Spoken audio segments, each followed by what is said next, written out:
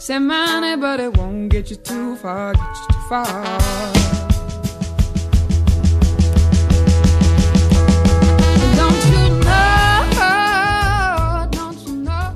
Welcome to episode 5 of Major Revisions. This week, we're all in the same place. Woo! Woo! So, here as always is Professor-elect Grace Wilkinson. Hey, Jeff. Of Iowa State University. Postdoc from Kansas, John Walter. Hey, Jeff. Hey. Sorry, I've forgotten who everyone is. No, I just do this. And I'm Jeff Atkins from Virginia Commonwealth University. And today we're going to be talking a little bit more about applying to grad school and how all that works and how to get in and why you would even want to do that. But first, what's going on, guys? We've never done this face-to-face before. This is weird. I know, it is weird.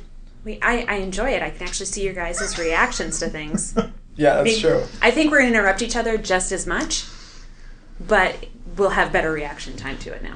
I'm going to try not to touch the table constantly and break things. Yeah, so we don't have to do the awkward pause and just wait. Yeah. Which would be good. So hopefully it's better for you, the listener, as well. Hopefully it's better for Jeff, who edits out the pauses. This is not so bad. I still need to edit last week's episode. So by the time this comes out, they'll just both come out at the same time. So it'll all be good. Did you guys have a good Halloween? Anyone dress up? Anything good? We had trick-or-treaters. We had a few. That's weird. Yeah. Nice. We went trick-or-treating. My kids, the neighborhood is so flush with candy, it's ridiculous that they basically just get tired of carrying all the candy around at a certain point, and they're like, okay, let's go home, Dad. Wow. It's just, what a they life. go as long as they can. It's pretty awesome. And there's these professional cosplayers who live in the neighborhood. So the first year that we were there, they had a fully working War Machine costume, the dude who's friends with Iron Man or whatever, with the glowing thing and everything, and the little cannon that flipped out. And this year they were stormtroopers. Wow. So it's pretty Very extreme. nice. What did you dress up as? I went as Luis from Bob's Burgers, and my wife went as Tina, which worked out really well, except that she had hurt her back, and so she didn't actually go trick-or-treating, so I just kind of wandered around. Oh. That's a bummer. Robert and I went as Bob and Linda Belcher. So together we would have been all of Bob's Burgers. Crazy. That's awesome. And I just want to say one thing before we start, besides the fact that I look like I spiked the hell out of the sound there. That's all good. That women's leggings, you guys have been hiding those from us. They are really comfortable. This is why we wear them as pants. Yeah. So, now that you guys are uncomfortable, let's talk grad school. I'm just saying, they're really, they're not too heavy, the men's, Under Armour things. It's nice. Yeah, they're breathable. Good. Yeah, I like it. You move in them. Yeah. Old Navy. Way to go. All right, so where do we leave off? So I think last time we were talking about a lot of the how you pick a good graduate program, or a graduate program that's right for you, more importantly. And so now maybe today we're going to talk a little bit more about the process of applying to graduate school and the things that you need to have lined up or ready to go when you start that application process. So probably first and foremost, we talked a bit last time about the emails that you send to prospective advisors, investigating whether or not they are able to take students and what their funding situation might be. But one of the things you should include in that email is your CV.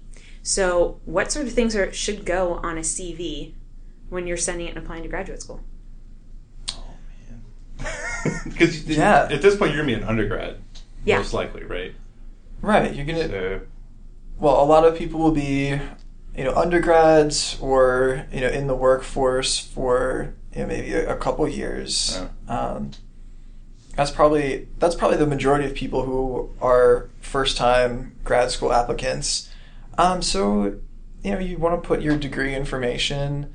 I put my coursework on mine, and then research projects. Both sort of independent research experiences and some of the courses that I took. Like Grace, I was at a small liberal arts school where we had a lot of very project and research oriented courses. And so I even put, some of the major work that I had done from those types of things, like term papers that involved, collecting data in the field or the lab, and put stuff about skills that I had Probably the biggest thing that helped me get into, or look like a good candidate for the position, the graduate position that I ended up taking, was experience with GIS and remote sensing. And so if you can prove that you step in with some research skills, whether they're computational, field-based, lab-based, any of that, those are huge assets for your application. Absolutely. Yeah, definitely play up any type of research activity you've been able to engage in. If you're listening to this and planning to go, like in the future, like say you're in your third year or something, or second year, you can start looking at those research experience undergrad projects, the REU projects that we talked about before. Like different places host those all across the country. They're great because, one, you get an immersive research experience, but two, you also get paid. And so that's really good, because I found it really difficult for me to find kind of like experiences. I couldn't, I was in a situation applying where I couldn't volunteer and go do stuff because I had a kid and I was married, and it was a little bit more difficult. Like it can be difficult if you don't kind of come from a background or a situation where it's easier to go volunteer somewhere for a year or something. So if you get something in an REU program, you can get paid for it while you do it. It's a really good experience. You can usually get something publishable out of that too, which is just absolutely huge if you want to apply and get in somewhere. You can also look for work study situations or even course removal things. I've worked with a couple undergrads when I was at University of Virginia, where we're actually recording now. Shout out. Holler, Clark Hall. Yeah. That, you can get, count that as course credit. And it's not the best situation. Ideally, you can get paid. You should get paid for it. But if you're doing your kind of own research project, it's helpful to get something. But play that up. I also sent in, because I did not have anything published, I sent in a copy. Somebody just passed us a note under the door here. I don't know. We may be in trouble. Secret recording. It's a note on LiDAR. Yeah, it's about LiDAR. I can edit this out. It's okay. But so I totally just sent in a copy of a lab report that I had written. That I just some give an example of writing if you don't have anything. But yeah, absolutely.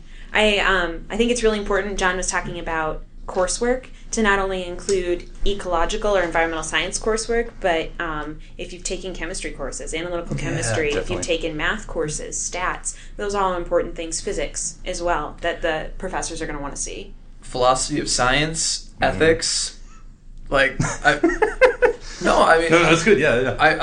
I'm dead serious. I mean, there are a lot of people who who care about that, and if you know much about philosophy of science, then you automatically know something about sort of the logic of experimental design and statistical analysis and things like that. And they affect how we do science in non-trivial ways. And they're found courses a lot of the times too. I mean, that's absolutely. Oh, go ahead. What were you saying? Well, I was just going to ask about if what CV blunders have you guys seen, or what maybe had on your CVs when you submitted them? I don't know. I know I had something dumb, but I can't remember what it was. I remember I sent in a resume because I had a lot of work experience, and I didn't really have it. Was less academic because I had done an undergrad. I had edited a literature journal and done some other stuff like that, but I didn't really have anything. I think I talked a lot in my letter about stuff I like to do outside that wasn't really applicable. Just kind of ranted about that. I don't know if that was really helpful. Yes, a love of nature is a good thing for being an environmental scientist, but it's not necessarily a qualification. Right. Yeah. It's not, because I have a really good friend who's up at Cornell right now, and she often talks about how she never really goes outside, and she grew up in the city, and she's allergic to things, and just never really goes outside, but she's an excellent scientist. There you go. I see sometimes when I'm editing students' CVs before they send them out to prospective professors, they're often including activities from their high school days, and you're really beyond that. And so if it's on there and it's a high school activity, unless it's very, very much related to maybe a skill or something that you've acquired that might be useful in grad school, pretty much take out all the high school stuff. Really? That's what I did. I was president of my high school science club. Okay, see, and so that's sciencey related, so maybe that would be okay. But, the fact that you were on the volleyball team and did They National started Honor in CrossFit, Society yeah. and such, hopefully you've done more things in the past 4 years of your undergraduate and maybe being out in the workforce that you don't need to use those high school credentials anymore. Yeah, I mean, maybe the one exception to that is if you, did something like extremely prestigious. Like if you were like a National Merit Scholar or something like Oh, that. yeah. That should, that can stay on there. But yeah, the activities, your high school volunteer work, unless it's relevant to. So my 10 blocks in that game against Fairview in middle school does not count. That'd be correct. Not so much. I own that team. Just saying. So, John, you mentioned National Merit Scholarship, and that's taken after you take a standardized national test. The other standardized test that you usually have to take to get into graduate school is the GRE, or Graduate Record Exam. Which has changed since we've all taken it. It has. I don't know. They took out the fun part, I think. Or, I guess you could say... What part about it was fun, Jeff? The torturous part. Like the weird algorithm that it does. With some of those A-B things. Yeah. Do you remember this? You had one column A, one column B, and you had to pick which was larger or which was something? Yeah, Yes. and they've changed the English stuff, and I don't know, I was always, I don't know, I like the sort of torturous English things. I thought it was fun. So when I took the GRE the first time, this was back in the fall of 2009, when the swine flu epidemic was happening, and I had swine flu when I went to go take my first GRE test, and it was, let's just say it was terrible. I don't remember most of the test, and that was probably because of the fever, and I probably did a really good job of spreading the swine flu to everyone at the testing center. Yeah, that's fine. My mom, I remember, actually was hospitalized with swine flu when I was taking mine, so... Yeah. So, but how much does the GRE matter? Totally depends on the school. Yeah, I think, I spoke to labs where if you, under the, the old scoring system, if you didn't have a 1400, they didn't look at your application, but that was a famous person that, undoubtedly got a lot of applications, and, so even if it's arbitrary, you got to screen them somehow. That's a really good point. You have to build in a filter. If you look at some of these schools and these programs, they're going to get a huge amount of applications. That first run, most of them are really good. So you got to have some kind of screen, and people will default to a test, for good or bad. Yeah. So if you're putting together that email that you're sending to advisors and you've taken the GRE, put what your scores were in there on your CV or in that email, because they're going to want to know that to know if you meet the minimum requirements to either be in their program or in their lab. Yep. But at the same time, there are also a lot of people who, really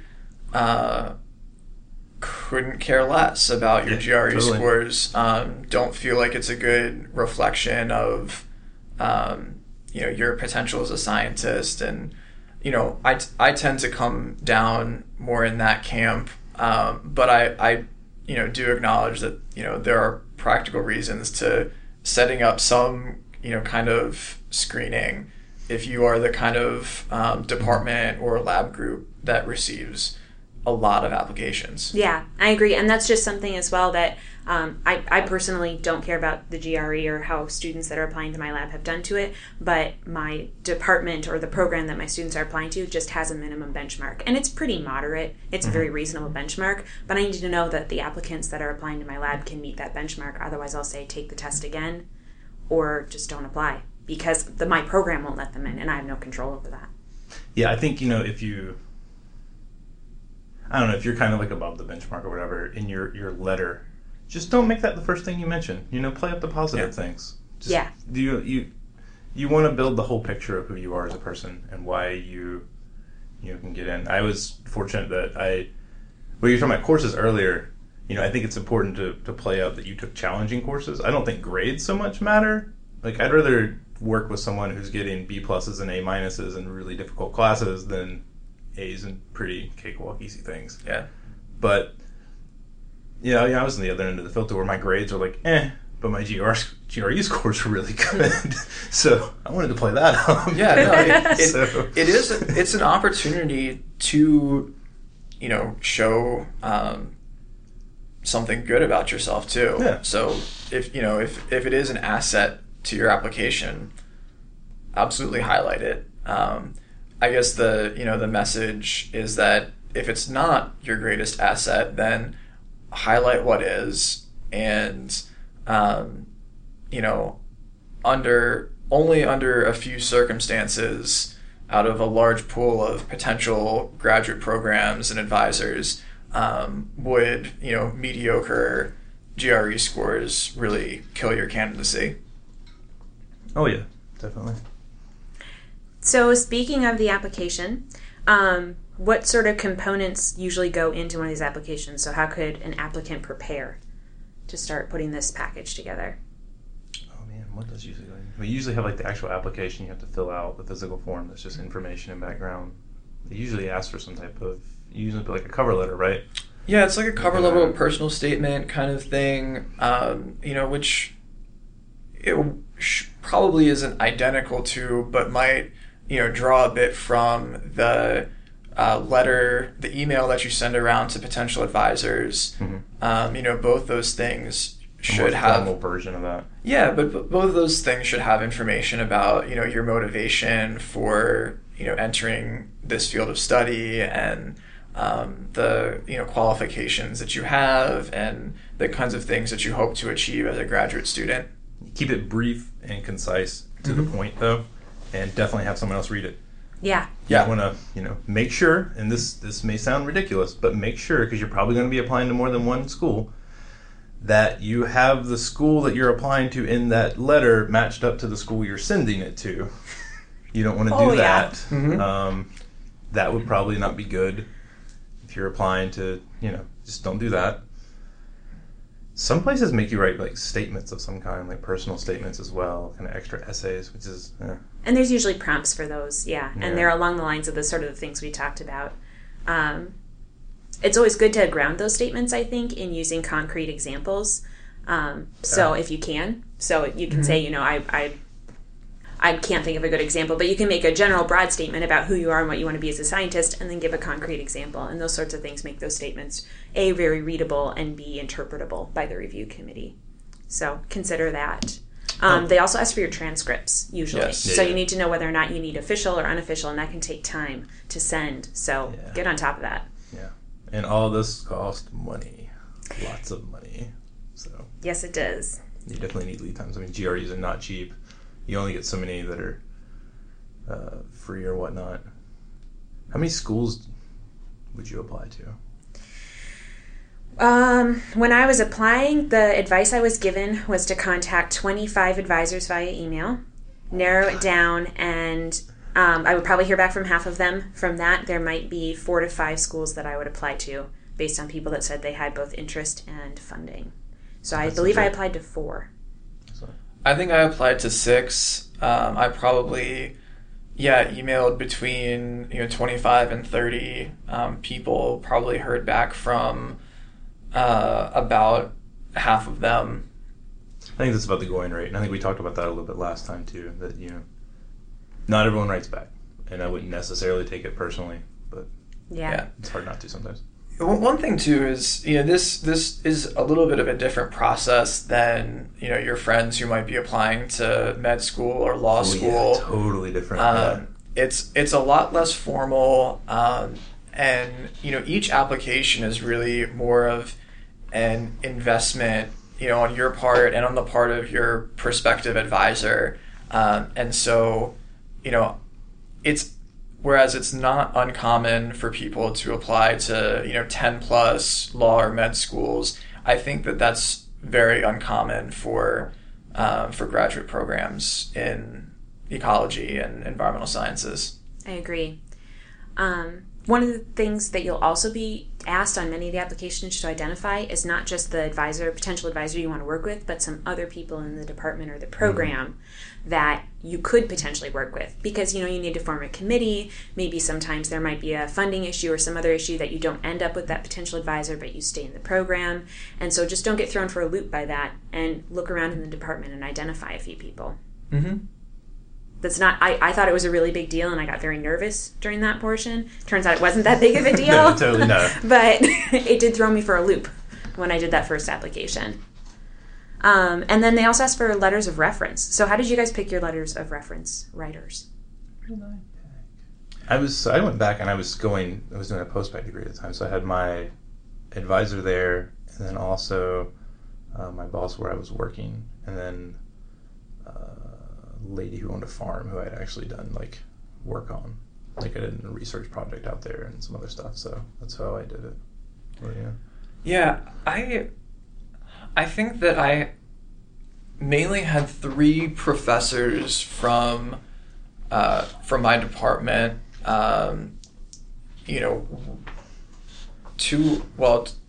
One of whom I was doing research with, and the other 2 I had taken multiple courses with. So of course you want to pick people who know you well. I think that, academic people oftentimes carry more weight than, your boss at your summer job. Yeah. Unless, of course, if you're lucky enough that your summer job or an internship that you've done is relevant to the kind of program that you're applying to for graduate school. Yeah. What else is there? Yeah, my letter writers were 2 professors that I was doing research with, and then someone I had done an REU with in the previous summer. So that's that research experience for undergraduates that Jeff was talking about earlier. Yeah, I think research experience is really important.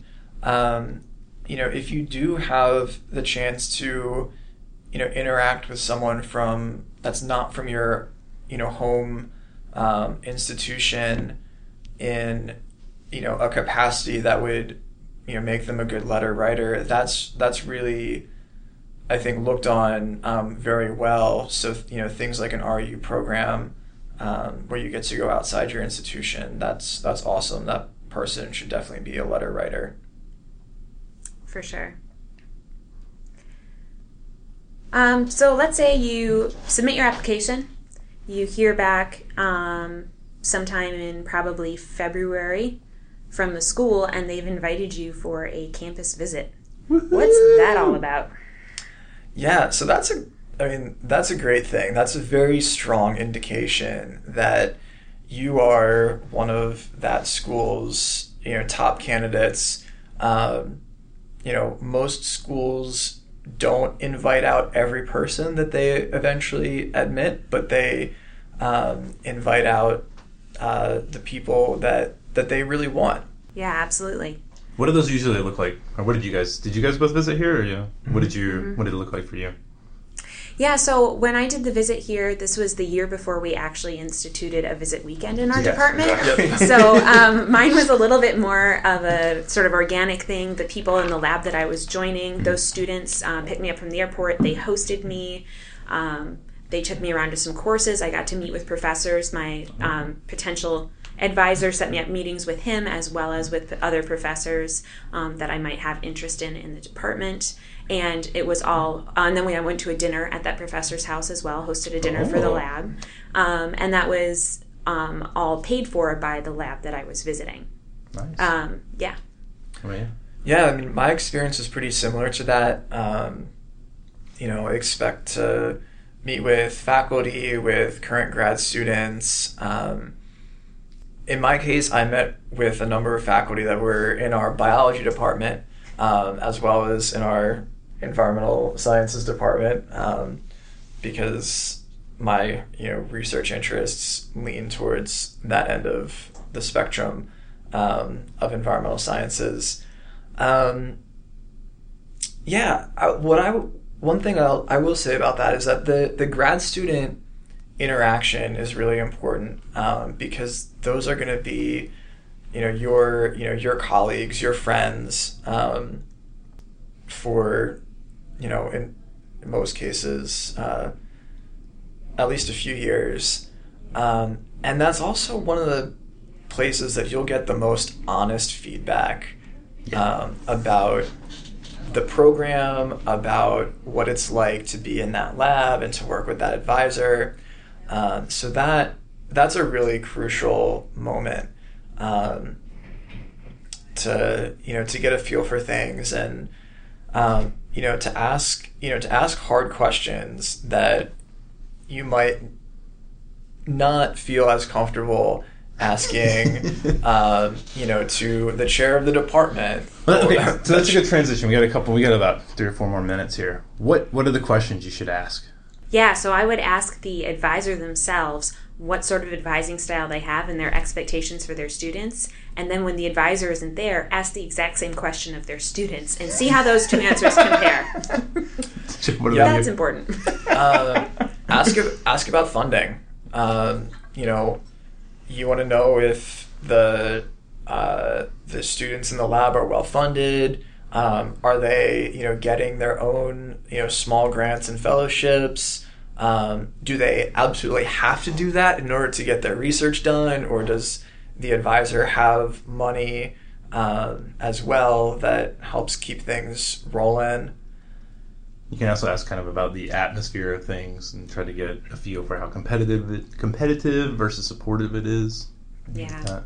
You can get a feel for what it's like to be in the area.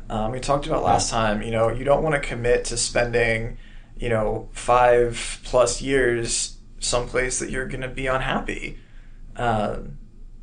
So, you want to know about the social scene too, and, what kinds of opportunities for, having fun outside of being a grad student are like. I think a non-obvious question that I always ask, as I asked Howie when I started here, is, do you plan on being here for a while?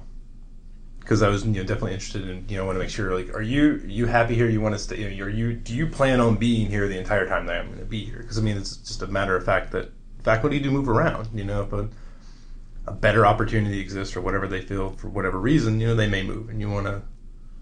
I don't know. That's a great point. You can ask that, like, hey, is it all good? Is this a stable situation here? Yeah. So. And another acceptable answer is, well, maybe not, but I'll take you with me if I go, is another. Yeah. This is another reason why you also want to look around and maybe see some other people that you potentially work with in a department. It's another good reason. I think another thing to also ask of the students and of the advisor is what their former students have gone on to do. Yeah, so you definitely want to know whether or not this person has good placement track record or can help get their students into a network and get them jobs. Because you want to be paid. You also want to get you can get an idea for the tone of how they speak of their former grad students. Mm-hmm. Yeah. Because most people, if they're really good advisors, they're going to be really kind of going like, oh yeah, they're doing this, and they're going to be kind of excited about it or engaged. And if they have no idea, or they're talking trash, probably not a good sign. So to close out, do you guys have any other advice besides after you do all this, just cross your fingers? And what is that grad cafe site where you can anonymously see when people get acceptances and denials? Yeah, I guess last piece of advice is just go with your gut. And if there's something about the situation at the school or the advisor or something, try to find out more information and address it. But if it's not right for you, it's not right for you, and don't do it. This is the next 3 to 5 years of your life. Or more. Yes. That's really good advice, and I would just second that. Yeah. Have fun with it. So, before we close out, I have one forecast question for you, and then if you guys have anything else, you can do it as well. So my question for you is to pick what is your guess to the 10th of a percentile that Gary Johnson will get in the vote? Mm-hmm. The forecast, I think, on 538 is a 4.7 or 3.7. I don't remember. I think it's a 4.7 right now. Okay. I'm going to go. Well, how about we just do that? Do an over-under. We'll put it at 4.5. 4.5. Do you take the over or the under on that? I'm going to take the under. I'm going under as well. I'm going to take the under as well. You don't want to game theory it? I don't, because I would like to believe that people will make a moral decision. Let's say that. Yeah. I'll leave it at that. So, it'll be interesting to see, certainly. Yeah. Now, I learned this week there was, this is only tangentially related, that there was a vice president at some point, in like the 1830s, who was elected and then refused to go to Washington, but like stayed in Kentucky to run his tavern the entire time he was vice president. And now I can't remember the name, but I'll look it up later. But I learned that piece of trivia today. Yeah, we'll post it on the website. So yeah, that's it. Make sure you guys can email us at majorrevisionsshow@gmail.com. Our website is majorrevisions.weebly.com, WEEBLY, and we're on Twitter at major_revisions.